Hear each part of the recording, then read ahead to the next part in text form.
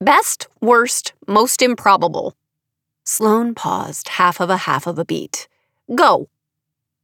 Based on her energy level, and the fact that she'd spent the first 32 seconds of this phone call verbally calculating the incidence of poodle-related deaths in the southwestern United States, I inferred that Michael and Dean had failed to intercept Sloane's coffee delivery that morning. At the ripe old age of 23, my former roommate still couldn't hold her caffeine.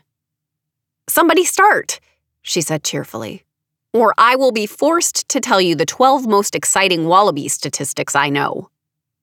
This was week 10 for my fellow naturals at the FBI Academy. Not that I'm counting.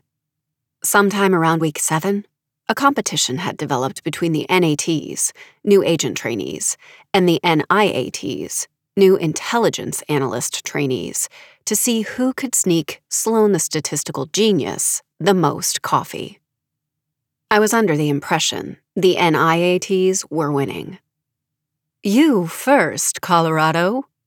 Michael Townsend sounded exactly the same on speakerphone as he did in person.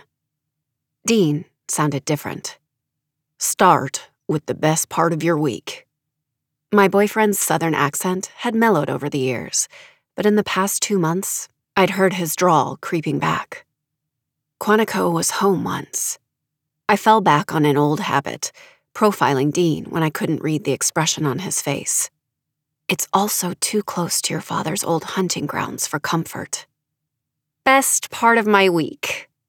I focused on the task at hand. Phone calls didn't last long these days, and I needed this as much or more than Dean did. I found a pair of brothers in Texas. Cover your ears, Redding, Michael quipped. Cassie is going to tell us more about these brothers. I could practically hear him winking on the other end of the line. Are they more handsome than Dean? Less broody? More favorable to incorporating colors into their wardrobe? I rolled my eyes. Dean and I had been together since we were teenagers, and Michael had taken great joy in singing the same song nearly the whole time. One of the brothers fits our criteria, I continued, pointedly ignoring him. There's definitely evidence of natural-level ability there. In the past 5 years, we'd succeeded at identifying a handful of naturals, but most had been adults. I'd sent a dozen or more to the FBI Academy, but only 3 had come to Colorado to be trained the way that Michael, Dean, Sloane, Leah, and I had been. Off the books.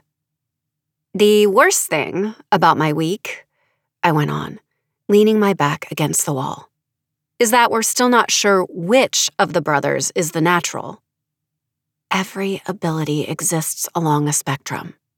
That was how I'd start the conversation if we identified which brother had raised the flags in our system, and if my final analysis suggested that I could bring the kid in without doing him more harm than good. Every spectrum has 2 extremes, one with very low levels of that ability and one with very high. Naturals are 1 in a billion. I should know. I was a natural profiler. Are we playing best, worst, most improbable? Leah Zhang, civilian FBI consultant, long-term thorn in my side, natural and, against all odds, one of my closest confidants, appeared in the kitchen of our Colorado house. Or, more specifically, our base of operations. Leah plucked my cell phone from my hand and set it to speaker. I'm guessing Cassie told you guys about the boys in Texas? Best part of her week, Sloane confirmed. And the worst. Leah arched an eyebrow at me. She was our resident deception detector, a natural at picking out lies and telling them. Care to try again? She asked me. The best part of my week really had been the development in Texas. But the worst? I'm having the dreams again,